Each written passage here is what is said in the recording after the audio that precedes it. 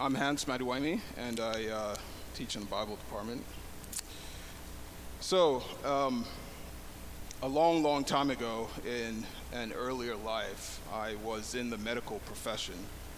After my undergrad at McGill in Montreal, I went to medical school and then finished my residency in internal medicine before I switched gears and entered seminary. I remember my first year of med school sitting in psychiatry class and feeling completely out of my depth. I was a relatively new Christian, and I struggled to understand psychology and psychiatry from a biblical perspective. I was wrestling with fundamental questions about why we do the things we do, what shapes us as human beings, why do we struggle in different ways, and what is it that leads us to sin in familiar patterns? At the time, it seemed to me that psychiatry had answers to these questions, but those answers weren't always consistent with Christianity. I didn't have the resources that you guys have, right? I didn't have classes with Dr. Washburn or Dr. Yu. No one had told me about the Christian mind, about faith and learning, or any of that stuff. So I began corresponding with Christian physicians around the country about the questions I had, and I started reading anything relevant I could get my hands on. So I read the debate and the different views on the relationship between Christianity and psychology. I discovered the biblical counseling movement and the work of Jay Adams. He was a conservative Presbyterian pastor who sort of blasted Christian psychologists for their syncretism and who tried to rethink counseling in biblical categories.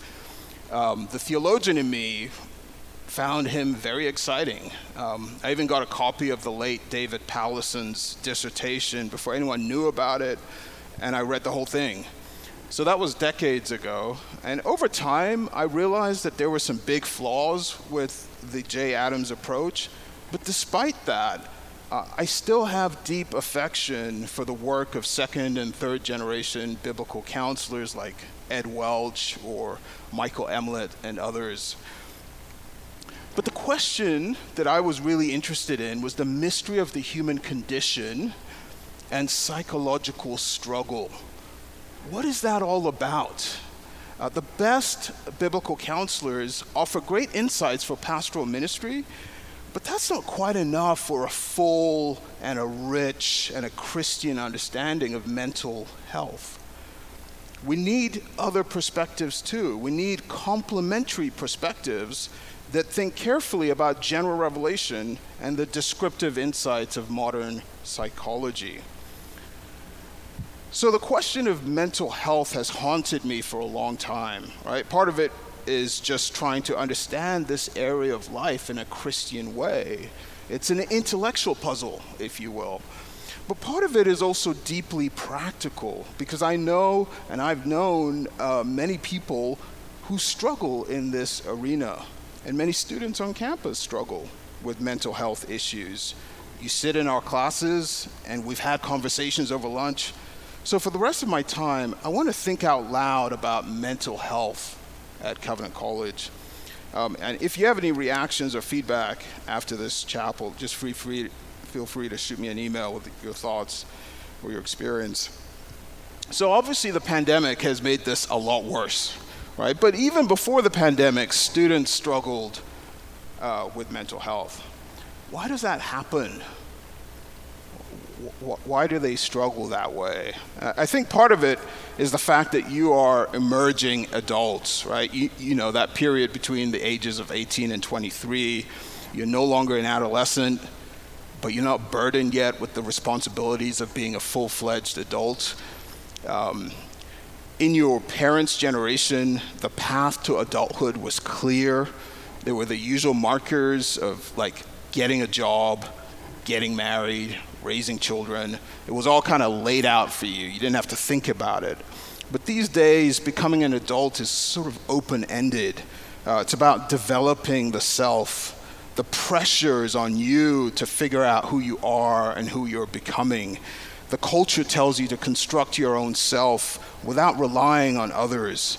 The old social signposts are no longer there, and you're like a hamster on the wheel trying to figure out who you are. Now your mentors are like social media, Netflix, celebrities. The pressure can be daunting, and it can cause a great deal of anxiety. So that's on a general level. And I think that helps explain why mental health struggles are on the rise among young people, right? The studies show that psychological problems among undergrad students are at an all-time high. Counseling centers are filled to capacity. The counselors are working overtime. We're talking about things like depression, anxiety, suicidal ideation, self-harm. And this isn't just on secular campuses, right? It's a similar situation on Christian campuses. Maybe that's why you're all listening to NF. Now, some of you get here as freshmen, and you've already been given a diagnosis of a mental disorder. Maybe it showed up in high school, and you've been on medication since. Then for others of you, you started having mental health issues after you came to Covenant. That's what happens when you take classes with Dr. Fickert. And even if you're a student who doesn't struggle in this area, we're a residential campus. So you'll likely still be affected, maybe by your roommate or a close friend going through a trial, something like that. My question is still why? Why do young people struggle psychologically? I learned a lot from an essay by Stephen Beers and his colleagues, and I'm going to be generalizing, but here are 4 common reasons students struggle. The first reason is this. Emerging adults tend to see the world as a dangerous place, maybe because they've had a history of abuse, and that traumatic history sometimes bubbles up on campus. Some scholars describe the young generation as the most fearful generation, quote unquote. You've grown up with economic uncertainty, you lived through the Great Recession, your high schools talked you through school shootings and what to do, and so on. And then the COVID-19 pandemic has made it a lot worse. The second reason for this mental health drama has to do with technology. TV, laptops, social media, these technologies have been unkind to the younger generation. So I'm the Luddite professor on campus, so you knew I was going to say something about technology. But what's interesting is how mental health correlates with excessive use of technology. And the evidence is striking, as you probably know. And I quote from one study, Instagram, Snapchat, Tinder, Girls Around Me, Creepy, Situationist, and other social media apps are considered by many as gateway apps to behaviors associated with pornography addiction and other related addictive behaviors. Facebook underscores narcissistic tendencies, as do Instagram, RenRen, Tumblr, LinkedIn, Twitter, and a host of other mobile applications. Recent studies on internet addiction disorder, IAD, have shown negative effects on social health, such as depression and anxiety disorders, end quote. And I'm sure that list of apps is already dated. And of course, these technologies are not intrinsically bad, but they do come with strings attached, and so we need spiritual wisdom to use them well. Here's a third reason for mental health struggle.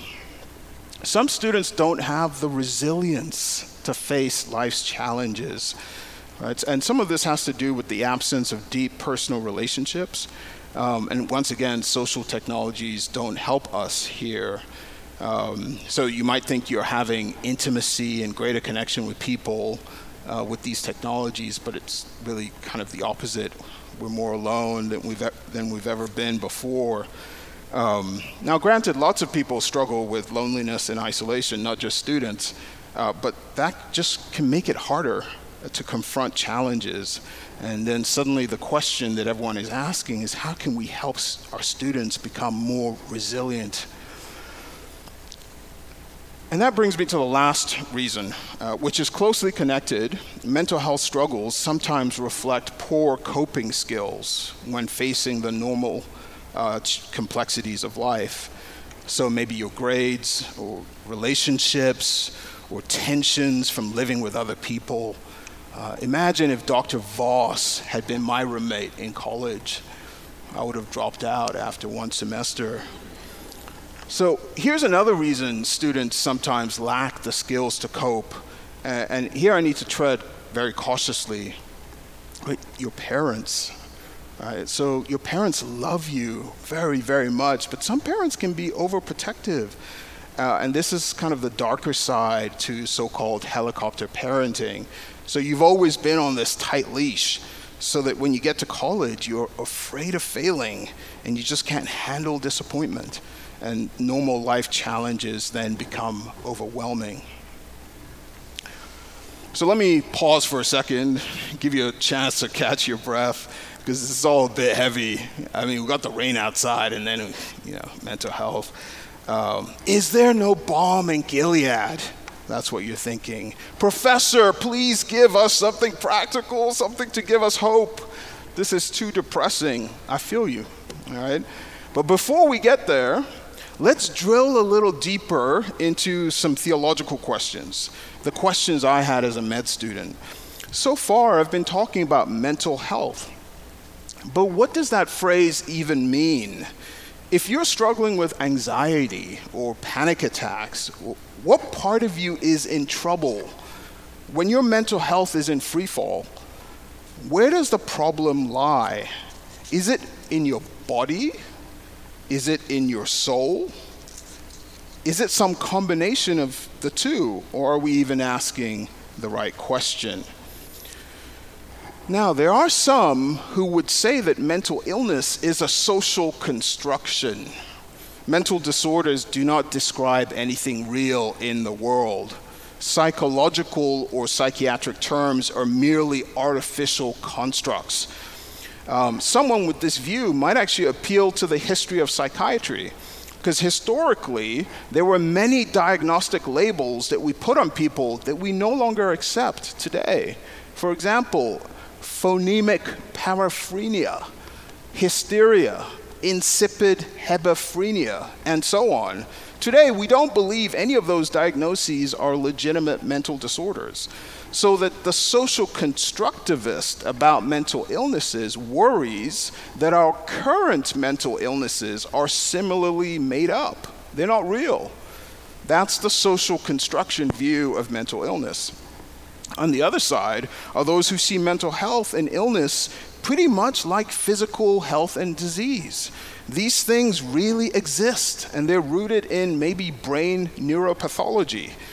And if you're in this camp, you might say that your tendencies to self-harm are caused by maybe fluctuations in your brain neurochemistry. Now, Christians like Jay Adams, whom I mentioned, they take the social construction view of mental illness. And part of the reason they do that is that it allows us to affirm what is, at least what's motivating that is the desire to affirm what is central in Scripture, that we are fundamentally sinners before the living God. And at its most extreme, this view says that mental health discourse is just fairy tales. It's a big distraction that gets us thinking about ourselves in ways that are foreign to biblical reality. All right, my first reaction is to say that there is some truth to this perspective. It is true that we live in a society that tends to medicalize all of life. We are encouraged to see the world and our very lives in narrowly scientific and medical categories. And I think that is a kind of reductionism, where we are nothing more than serotonin and molecules and neurons, where the category of mental illness is expanded to include almost everything. And somehow that explains who we are and why we live the way we do. I also agree that this medicalizing tendency can make it hard for us to see ourselves in truly biblical ways, to recognize that, yes, sin does haunt us, and that our biggest need is to grow in the grace and knowledge of the Lord Jesus Christ. But having said that, this way of thinking sometimes misses a bigger story. These critics are looking only through the lens of sin and salvation. Hey, these are like very central themes in the biblical story, and we should never lose that. But we certainly should not forget the doctrine of creation. We are creatures first before we are Christians. We are finite. We are vulnerable. We are fragile. The doctrine of creation reminds us that students sometimes struggle for reasons that don't have sin in the foreground. So now here my thinking has been shaped by the Christian psychologist Eric Johnson. Because this world is fallen, we human beings experience many disorders of the soul. Or we could call those disorders of the soul psychopathology. The most common symptom of our psychopathology is sin. But sin is not the only symptom of psychopathology. There are two other categories we should not forget. The first is suffering, and the second is biopsychosocial damage. Right? So people experience suffering and adversity, and that can result in psychopathology, especially when we experience certain kinds of suffering as children, when we don't have the resources or the resilience to respond to the suffering. That can cause psychopathological damage. And the other category is biopsychosocial damage. Now, this is pretty complicated, but basically, biopsychosocial damage describes things like genetic defects or malfunctions in your body or your brain, distorted emotions, and things like that. So again, we're familiar with sin, but psychopathology can manifest as in the experience of suffering or as biopsychosocial damage or both. So I suspect that some of you struggle with mental health because of the impact of various kinds of suffering that you've had in your life. And a smaller number of you struggle because of biopsychosocial damage. Okay, if that's roughly the situation, what are the resources that you have to face these challenges? What has the Lord given you to build resilience in the face of challenge? I want to mention three resources: God, rest, and community. So let me unpack each one. The Father, the Son, and the Holy Spirit. The triune God himself is with you, right? The Lord is on your side. He knows you better than you know yourself. Jesus says, "Behold, I am with you always, even to the end of the age." So cultivate a life of prayer and the regular reading of Scripture to engage with God.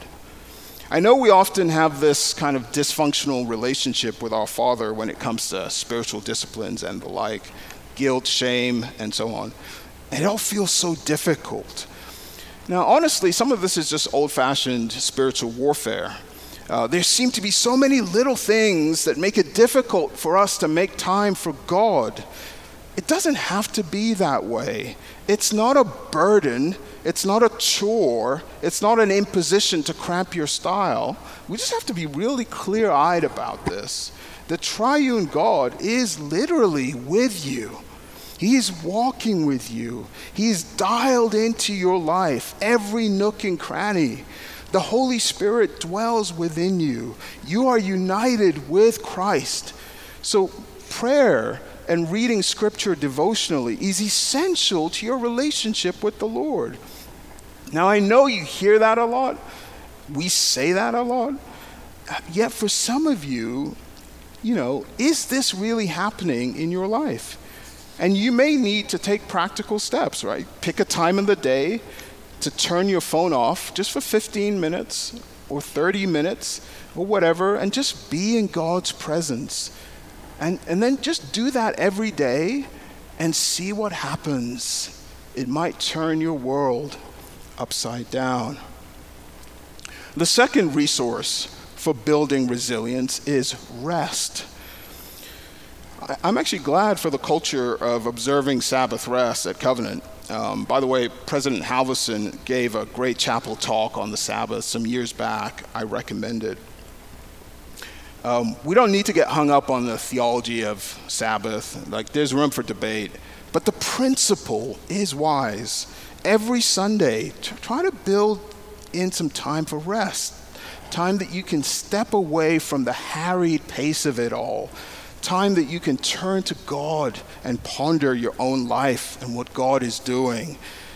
This just helps give you perspective. It slows things down and takes out the static noise for a while so that you can think and reflect and ponder and even worship. So resting reminds us that we are creatures, finite beings. So sometimes our struggles are not directly spiritual. They may just be related to the fact that we are embodied. We live holistic lives. What we do with our bodies affects our souls as well. So maybe all of you shouldn't be taking 18 credit hours every semester, right? Take care of yourself. Eat well. Sleep well. Like, the Xbox can wait for another day, right? These things matter. Concrete things like organizing your life better can also help with resilience. If you find yourself always getting behind or losing track of your responsibilities, start using a to-do list. Cross things off when you've done them. Maybe keep your dorm room tidy. Sometimes the clutter of our minds reflects the clutter of our physical surroundings. Now, confession, if you've seen my office recently, I won't take offense if you say to me, "Physician, heal thyself." All right, the last resource is a big one, community, right? Ecclesiastes 4:12 says, "A cord of 3 strands is not quickly broken." Loneliness makes things so much more difficult. I hope you have friends who know you well and have your back. Not just casual friends, but close friends, brothers and sisters in Christ who hold you accountable and vice versa. That kind of friend is priceless. And on this campus, you are surrounded by people who pray for you regularly, people who are invested in helping you flourish in spirit, soul, and body. Your professors speak into these issues in their lectures, in their advising, in their mentoring relationships with you. I cannot speak highly enough of the good men and women in student development, the chapel office, Res Life, Becca Moore, and all the rest. They plan events, panel discussions, Bible studies, small groups, other programs to help you cope with life's curveballs. Don't despise these gifts you have. They help you build resilience. And then, of course, let's not forget the local church. You know, I know that college students have a complex relationship with the church, right? It's not really your home church, so it can be hard to get plugged in, easier to be a Sunday tourist. I get it. But my encouragement to you while you're a student is try to get plugged into the life of the church. Don't just warm the pews on Sundays, but serve the congregation, sing in the choir, teach the middle school kids, join the Mercy Ministry group. And I know COVID maybe makes that complicated, but you get my point. Connect with people by participating, by serving. I would even encourage you maybe to find a mentor in your church, an older man or woman you can meet with once a week or once every 2 weeks, just to talk and to pray. Someone who's maybe not connected with Covenant. These are just some small ways God can guide you and build resilience in your own life. At some point, you may need professional help. Many of you benefit from the Priesthood Center. That's wonderful. There's no shame in receiving regular counseling. These days, the running joke at many Christian colleges is, look, every student is seeing a counselor, Welcome to the party. Overall, I think it's a good thing that counseling is largely destigmatized in your generation. Sorry, I'm out of time, but I hope you know I speak for all the staff and for all the faculty at Covenant. We love each one of you. We want you to thrive. We want you to flourish. Some days can be hard, but greater is He that is in you than he that is in the world. So may the Lord's benediction keep you safe and secure and loved now and always. To Him who is able to keep you from falling and to present you before His glorious presence without fault and with great, great joy. To the only God, our Savior, be glory, majesty, power, and authority through Jesus Christ our Lord, before all ages, now and forevermore. Amen. I think you may be dismissed.